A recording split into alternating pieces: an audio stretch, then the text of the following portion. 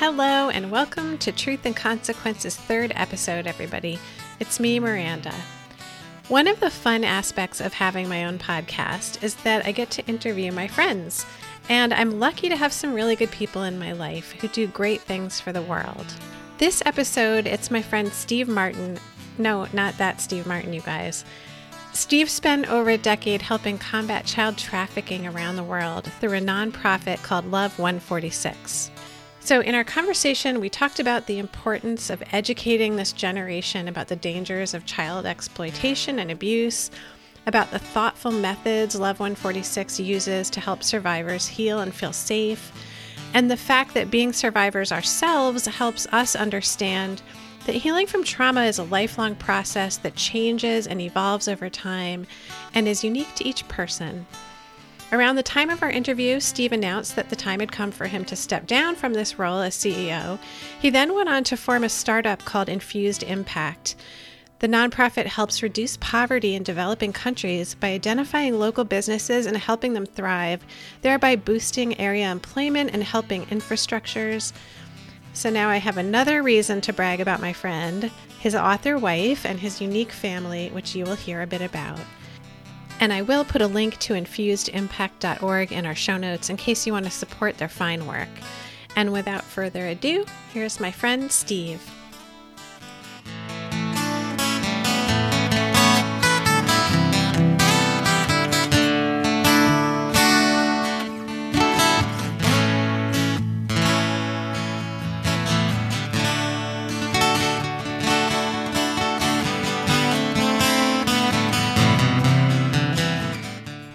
Hello and welcome to Truth and Consequences, a podcast about trauma and its aftermath, where we talk about the difficult and often surprising challenges that affect us in the wake of trauma and other life-altering events. I'm your host, Miranda Pacquiana. I am a writer and personal coach with a master's in social work and the creator of the website and online platform, The Second Wound. My guest, Steve Martin, is the former CEO of Love 146, a nonprofit organization located in New Haven, Connecticut, that works to end child trafficking and exploitation around the world. Steve joined Love 146 back in 2005 when they had just 3 staff. He became CEO in 2010, and since that time has pioneered the organization's growth from its grassroots early days into a global charity. Today, they have over 80 global staff and have reached over 55,000 children through prevention, education, and high-quality survivor care. So, hi, Steve. Welcome. Oh, thank you, Miranda. It's good to be with you this morning. Yeah, thank you. So last night was your goodbye party. Yes, it was. It was a very special, a little awkward, but a very special. Was it? There were some fun moments. It was a good time. Well, it's got to be hard to say goodbye after all those years. Yeah, and I think when you've invested so much over years, it's not a straight parting or a clean parting. It's more that the work will continue, and I'll get to participate as well in the work as it continues as well. So I'm sure. I can't imagine you doing anything differently. Yeah, you can't walk away from something like this. Of course. It's such a huge part of your life. Yeah. So Adam and I have had the pleasure of knowing you and your family for many of the years that you've been CEO. And we saw firsthand how deeply committed you've been to the mission of the organization and how smartly and successfully you carried out your role. And I'm saying that because we had many nights sitting around the fire pit with having heart-to-hearts about it. But I think it also took a lot out of you. So I'm guessing. Yeah. And I just wanted to congratulate you on your really vitally important accomplishments that you made there and the exciting adventures that are coming for you. Oh, thank you. But talk to us a little bit about the decision to make this change and how you're feeling about it. Well, there's always different aspects to work like this. I think we've got those who are in the front lines and the field that are working directly with children or the survivors that we work with. And there's those of us that have been helping build and grow the organisation so that work can continue. And so I think as I've grown to see my own leadership styles and qualities, one of the things I've learned is I'm a starter. I like to pioneer and I like to start things. And Love 146, when I joined, which was 14 years ago, is only about a year old. And so I've had the privilege of being able to start lots of new programs and really empowering and helping other people start those programs, because I'm no expert in the field. So we're bringing in these remarkable people and empowering them to start the programs.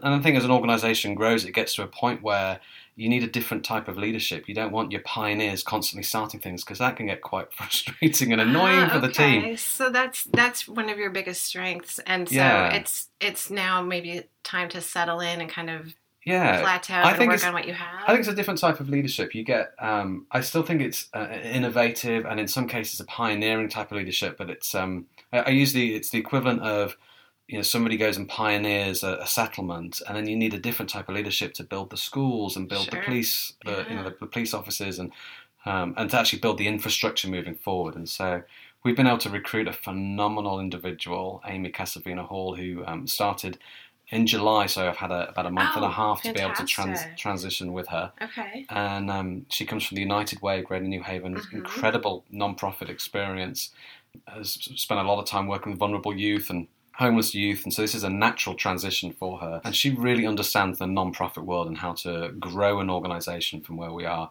and impact more lives. So you're handing over the helm. Yes. Wow. Yeah, and that is a bit strange. It's a bit strange to do, and because so much of this work is very personal and is very connected to my own journey and my family's journey. So yeah, it's been a really good and healthy process as well. That's great to hear. When you say it's connected to your family journey, I mean, I remember when we first met you guys, when you were renting the house across the street, and Jonathan must have been like 6. Yes, he would have been, and 5 or 6, I think the day that we met Jamie, you were at work, and we met Jamie and the kids, and he was raising money for Love 146. I forget. Was he? Yes. Oh, that's awesome. I forget how, but I'm sure he wasn't just asking for donations. He was probably mowing lawns. Well, no, he wasn't doing that yet, but collecting we like to keep it in the family. Yeah. Well, I mean, you kept it in the family, but the kids at such a young age understood the importance of the mission, even if they didn't know exactly what the mission was. Yeah, and it was great. We've had so many great opportunities to have good conversations as a family, not just about the issue, but how the kids can be a part of these big global problems and local problems, and connecting with others. And we got the opportunity to go to the Philippines as a family and spend time over there for a couple of months working with our team there, and our kids got to see the issue firsthand. Tell us how old your kids and now. Trishna is 16, Jonathan is 15, Elijah is 14. It is How did that happen? A beautiful hot mess right now in our house. That sounds about right. It goes really fast for me because I'm just down the street. But it goes fast for all of us, right? I looked at the boys today, I'm like, how have I got these lads who are bigger than me and eating so much? Elijah's tall. It's remarkable. So I gave, a brief intro, but can you talk to us a little bit more about the mission and the work of Love 146? Yeah, our focus has been on the abolition of child trafficking and exploitation, and nothing less. There's no half measures when we come to ending this thing. And I think for any of us that have had children or have raised children or have nieces and nephews, and those who understand that exploitation of children is some of the darkest stuff on the planet, and abuse of children is some of the darkest stuff on the planet. And so you want this thing ended, and you want this thing stopped.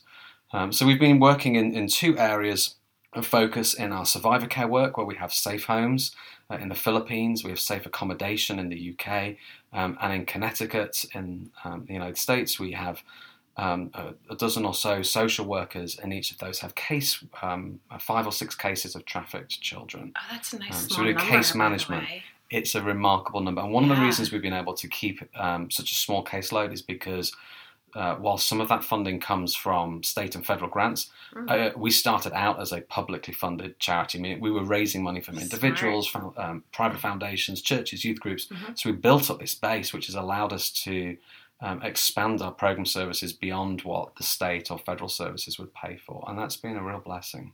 I've always been so impressed by the fact that you do direct survivor care. Is that unique? It isn't unique, but it is difficult to do when working with children, because you have to connect in with the local social services, or in Connecticut, DCF, and the Philippines, the DSWD. And in essence, we're providing services for these government organisations or agencies. So we have to make sure that we're working within those laws and those regulations. And Mm-hmm. in each of the areas we're working in survivor care, there's some great laws and regulations in place to protect children. But the services that we're providing are quite different. So we never close a case. Really? Meaning, if somebody comes into our care or into our services, we will continue journeying with them for as long as they need. So even after age 18. Yeah, and I think that's one of the things with Wonderful. trauma, and you can walk through therapeutic processes as a young Mm-hmm. child or a young adult, but you just don't know where that journey is going to take you.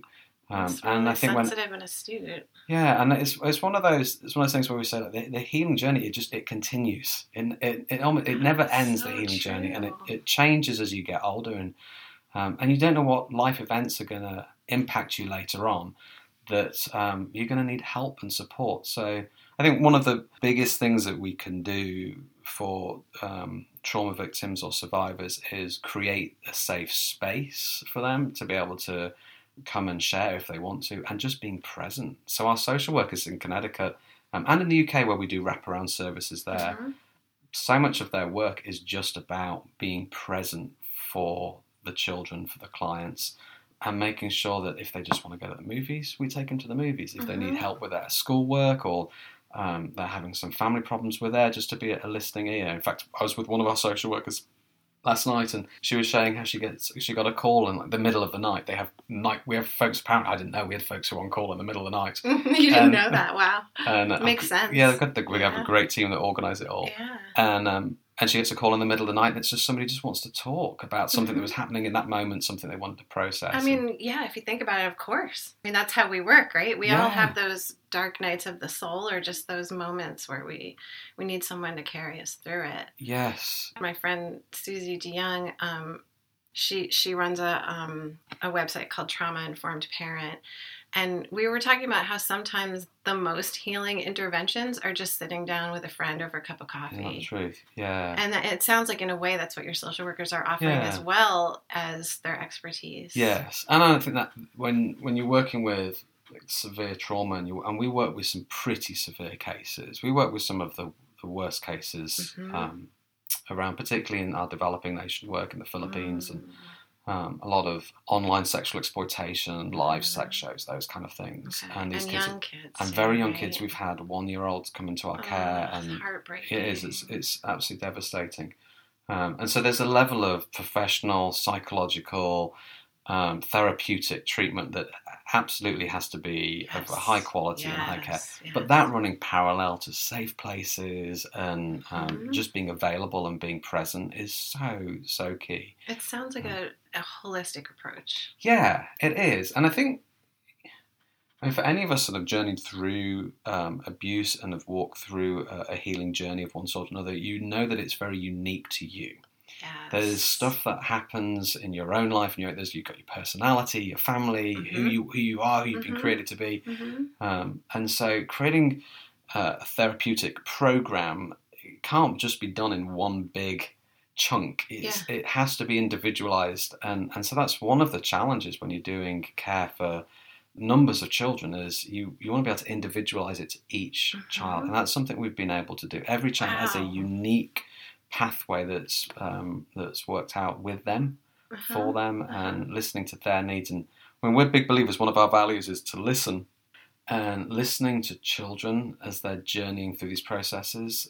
They not only do they help us help them, but they also just help us. They have so much to give and share as well. So yeah, our social workers and our therapists and the folks that we have in the field are truly extraordinary.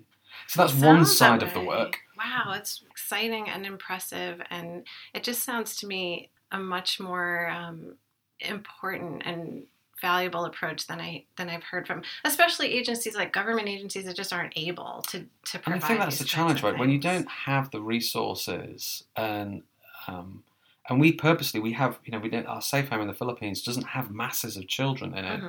I think at the moment we've got 9 or 10 boys, and we've got maybe 13 to 15 girls, and even at 12 in the safe home that we have, it starts to feel a little more institutionalized, and that's something we try very, very hard to avoid. And then even with the the accommodation in the UK, it's 2 or 3 individuals in one accommodation. Wow. So it comes at high cost. Yes. But the results are staggering. And if you're going to do it right?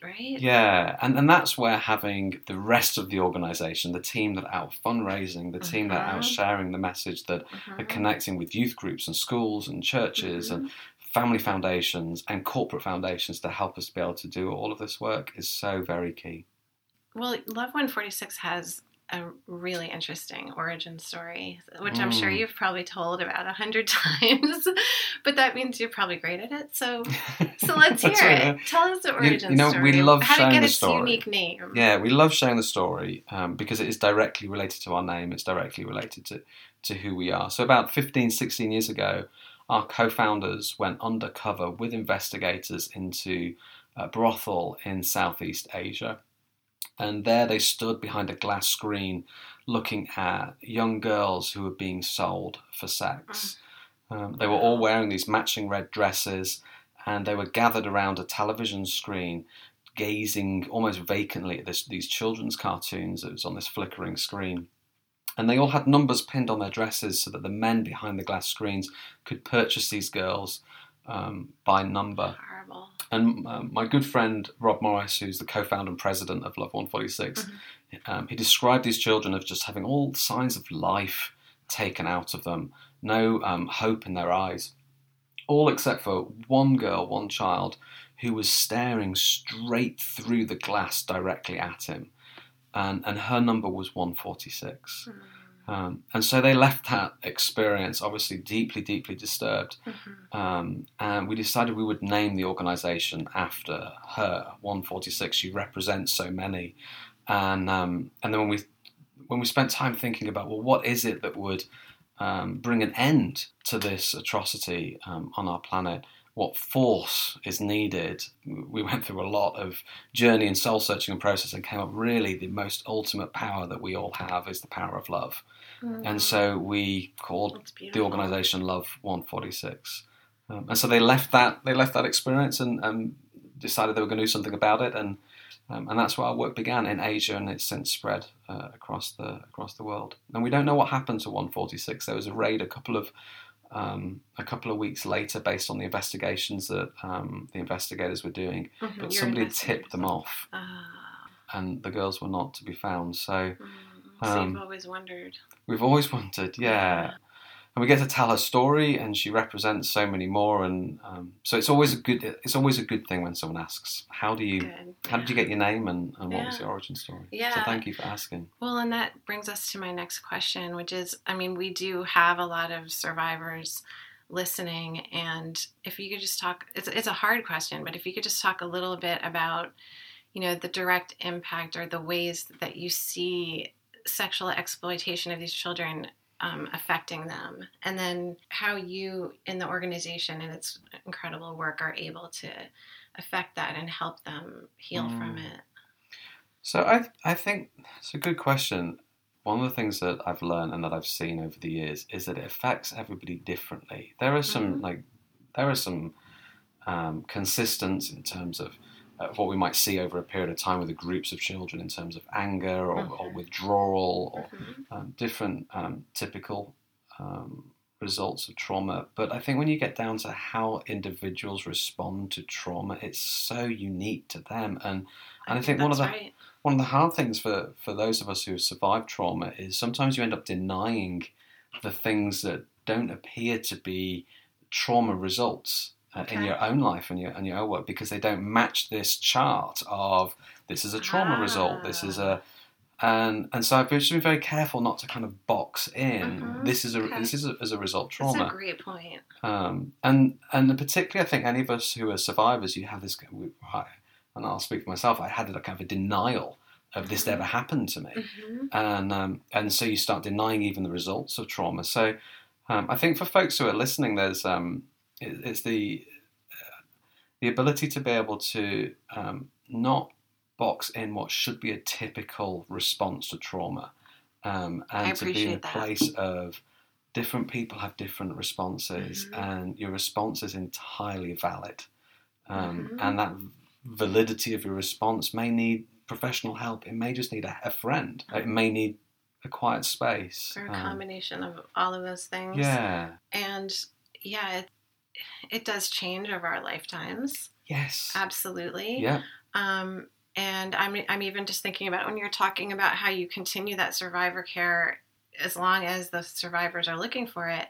I mean, we know now that our brains don't fully develop until we're at least 25. I think mine's still developing. They keep upping the age, right? I think about 40, I hit a new high for myself. I really felt a difference, actually. Yeah. But I mean, that just speaks to how much change and evolving there is, and whether you're actively working to heal from it or not. Yes. Right? Yeah. So, and I think some of the things that we can do as care providers and as those who wanted to support others is to listen to what their needs are, to create safe spaces for them. Our home in the Philippines, we have this phenomenal child psychologist, world-renowned child psychologist that began working with us shortly around the same time that I began with Love 146. Couldn't believe that we were able to employ somebody who, in fact, we didn't even have the money to pay her at the time. Well, your mission is so important, and it doesn't take any work to understand why, right? Right, right. And she's phenomenal. We asked her if you could do anything to help these children, what would it be? And she came up with this idea of designing what she called round homes. These homes that were entirely circular, where there was no place to hide. There was no sharp edges. There were no corners, no places where a child could harm themselves. And around the home were therapy gardens and a farm. And it was encapsulated within secure grounds, a security fence. So we said, that's a brilliant idea. We'll go do that then. And we raised the money. And, wow, so you just went and did it? Yeah, and now what we didn't know was building a round home isn't easy. It doesn't sound easy. No, it's getting the right architects and all that kind of stuff. But the end result is absolutely extraordinary. Out of all the places I've been in the world, and I've visited a lot of different accommodations and safe spaces for individuals with trauma, this place is like a temple. It is beautiful. Now you drive up and these big walls, and there's electric fences and razor wire all the way around, and we have these armed guards. Because we're dealing with some pretty nasty elements of the criminal world in some cases, and in other cases it's online exploitation. But it's as soon as you go through those gates, you enter into a place of just peace and serenity. There's a Japanese therapy garden in the middle. All the plants in the place are designed for therapeutic value. The garden, I say the farm at the back, animal husbandry and growing all kinds of fruits and vegetables. And all of that is linked into the therapeutic processes. Well, we know these are things that bring us peace and calm in our lives, right? And animal therapy. And they allow for people to be able to express who they are, in their own time, in their own space. Different things can trigger different moments for people. And so, has the design been used as a template for other organizations? We've shared it with others. I don't know if other round homes have been built. Folks are probably... That sounds really difficult. Yeah, they're probably like, hey, that was a really crazy, expensive idea. How many are there? We have one home, and we have another home that's for boys in the Philippines. The round home's for girls, and then we have the white home for boys. We'd love to look at growing and building, but it's a big expense. And when we look at what we're able to facilitate with what we've got, it's a good use of resources at the moment. Yeah. So talk to us about one of the components that I was reading about on the website of Love 146's vision is to empower growing movement, which is crucial and also really ambitious. So maybe you could talk to us a little bit about that and tell us, it seems to me like public awareness of sex trafficking has really increased, especially recently. But what more needs to be done, and how can our listeners help with that? So maybe when we first started, the words trafficking and child exploitation, they just were not commonly used. And certainly we weren't seeing it on the news. And we'd maybe go to meetings at the UN or other places that were specifically around trafficking, and a few folks would turn up.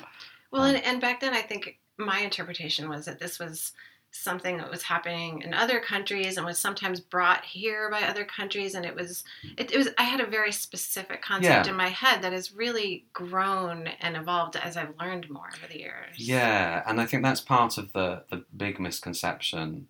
It looks different in different places, but it exists everywhere. It exists everywhere. And wherever people are, people get abused, unfortunately, and that's part of the kind of peeling back the curtain of the myth and showing folks that, hey, when we start talking about it, we take the first stage of taking the power out of it. And so I think where we're at now as society in terms of being able to see it referred to more in the news, talk about it more openly is a really positive step. So that leads me to another question, which is not just awareness, but also interest in trafficking and understanding and helping with it, and being willing to hear about it even, has that been growing in recent years along with things like the Me Too movement and more openness to talk about these subjects? Yeah, it really has. And I think people are learning more about it. And that's really one of the first steps that everybody can take, is just to learn about the issues and learn about the connections to the issues. And so it might not be just the extreme that we're dealing with, but it could be around the vulnerable families, homeless youth, folks who have been abused. That it might not be trafficking, but it's still abuse and it's still exploitation. And the vulnerabilities exist everywhere, and every family needs to be aware of them. And I think as we start talking about it and we're learning more about it, there's more services that are being provided, and ultimately we're protecting more children. Yes. And that really is the key, and that's the other part of our work, our prevention work, going into schools. We have a curriculum that we've designed and have been implemented across the country through our workers and through others that we've trained, called Not a Number, and it's going in and it's educating youth of the dangers of exploitation and trafficking. And it starts with going through some of the basics of what abuse and exploitation can look like, but it's putting the vulnerability factors, and it's giving them words for those vulnerability factors and examples of those vulnerability factors to help protect them when they find themselves in difficult situations. So I genuinely think that the next generation, the children and the youth, as they're getting educated and they're getting more aware, they're going to take this information into their generation. And that's where we can see a bigger snowball effect towards the abolition of really hopeful. Child trafficking That and makes exploitation. Total sense to me.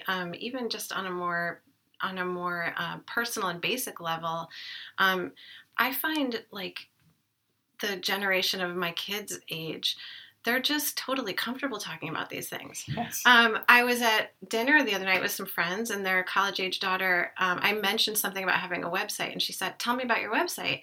And I got a little bit uncomfortable because I'm like, well, does she want to hear this topic? And she dove right into it. Yeah. She was fascinated. She wanted to know all about it. She wanted to, sign up for alerts, and she just was like, yeah, this is really important. We got to talk about this. Yeah, it's so healthy. But it's so healthy, and some of it has come from folks like yourselves and others that are creating that space and having the bravery and the capacity to be able to share our experiences. It's not right for everybody to do so, but when it is, and not at every stage. And it can be a really releasing and powerful thing for the next generation. So that's why I think talking about it, sharing about it is a huge step towards preventing it from happening for others. I do too, because silence is the biggest weapon Yes. that abusers have, and it's the biggest thing that keeps survivors from being able to heal. Yes. Right? It's exactly. the shame, the fear, Yeah. which is real. Yeah. You know, I mean, some of it's legit. Yeah. But yeah, we have to find ways to break through that silence. Yeah, and I'm running parallel to that would be understanding some of the signs of potential abuse. Yes. The parents and social workers and first responders can identify, so that those who have been abused can get help. Crucial. So what exactly does Not a Number do? Do they talk to kids in schools? You mentioned educating adults who are in the world with children. Is that part of it? It's the Not a Number curriculum specifically for youth and school-age children. Okay. We do training as well for adults in different scenarios, but we've really wanted to focus in on helping get this message out to this next generation, Now, and reaching children where they're at. And more often than not, we do get disclosures as well. I bet you do. And so that's why it has to be implemented really, really carefully. And so we do a training and early. we do trainings with all of those that would be implementing it, because they've got to be able to identify how do you respond when a disclosure happens. Yes. Okay. This is crucial. So now, are you familiar with Aaron's Law? Mm-hmm. Yeah. And Aaron's Law passed in Connecticut, but I don't know.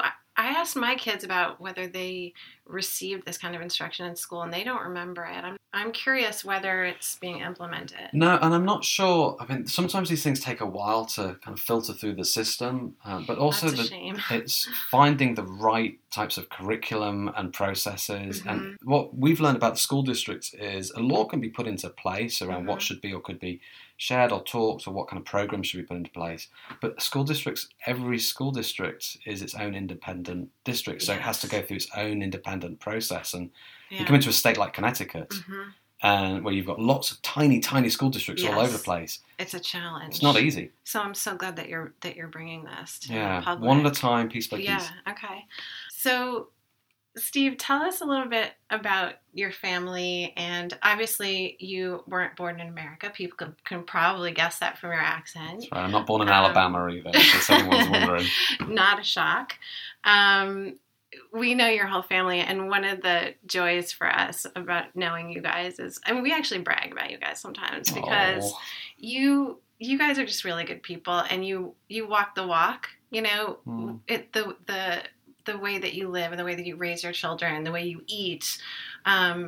It's something that we admire about you. And I would just love for you to talk a little bit about Jamie and the incredible work that she does, and tell us about your family. Well, I mean, you're hitting the nail on the head, and the incredible part of the family is my wife. I'm just tagging along for the journey. So humble. No, it is for real. I know you mean that. So Jamie and I, we've been married for 21 years. We have three children. Jamie was born in North Carolina. Trishna, our eldest, was born in India. Jonathan's our biological child, and was born in Texas, which is its own country in its own right, according to many people. And then Elijah, our 14-year-old, was born in Liberia, West Africa. So we've built our family and grown it through our biological child and adoption as well, which has just been a real special thing to be able to do.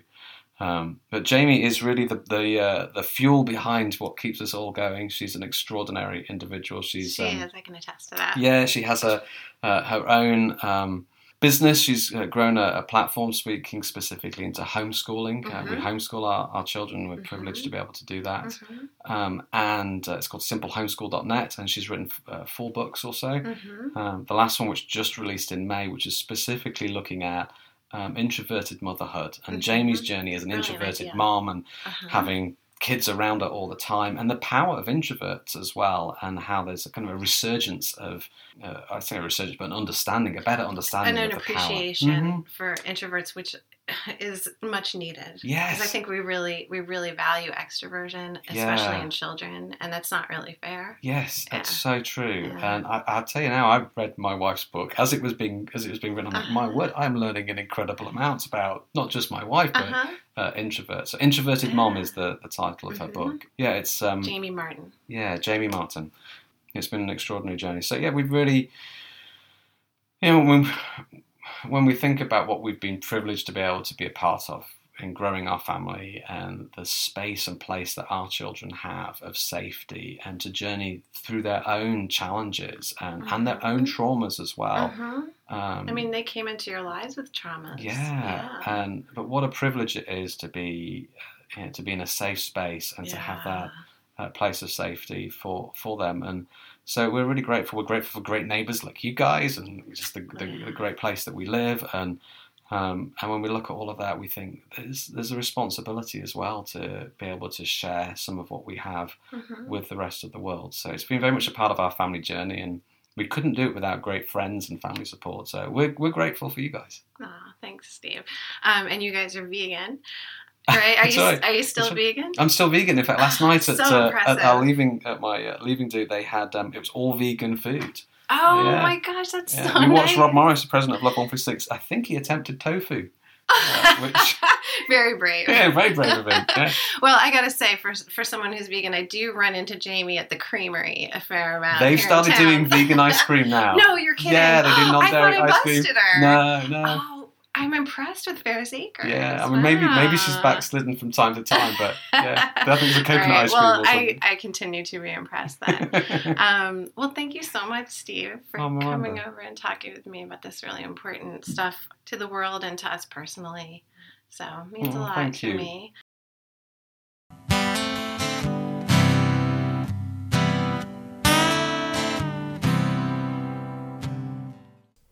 You can find out more about Love 146 and how you might help at love146.org. Next episode, I will be speaking with Erica Ziedzek. She's a writer, anthropologist, mom, and survivor of abuse and sexual violence. Erica will speak with me about coming to terms with her past after years of undiagnosed physical and emotional symptoms, the strength she's finding in herself as she does this work, and the drive she feels to speak and write about her journey for the sake of her fellow survivors and herself. If you'd like to peruse more episodes and see pictures and show notes, go to truth_consequences.com and find us on Instagram, Twitter, and Facebook, where I post about upcoming episodes, past guests in the news, and issues around the aftermath of trauma.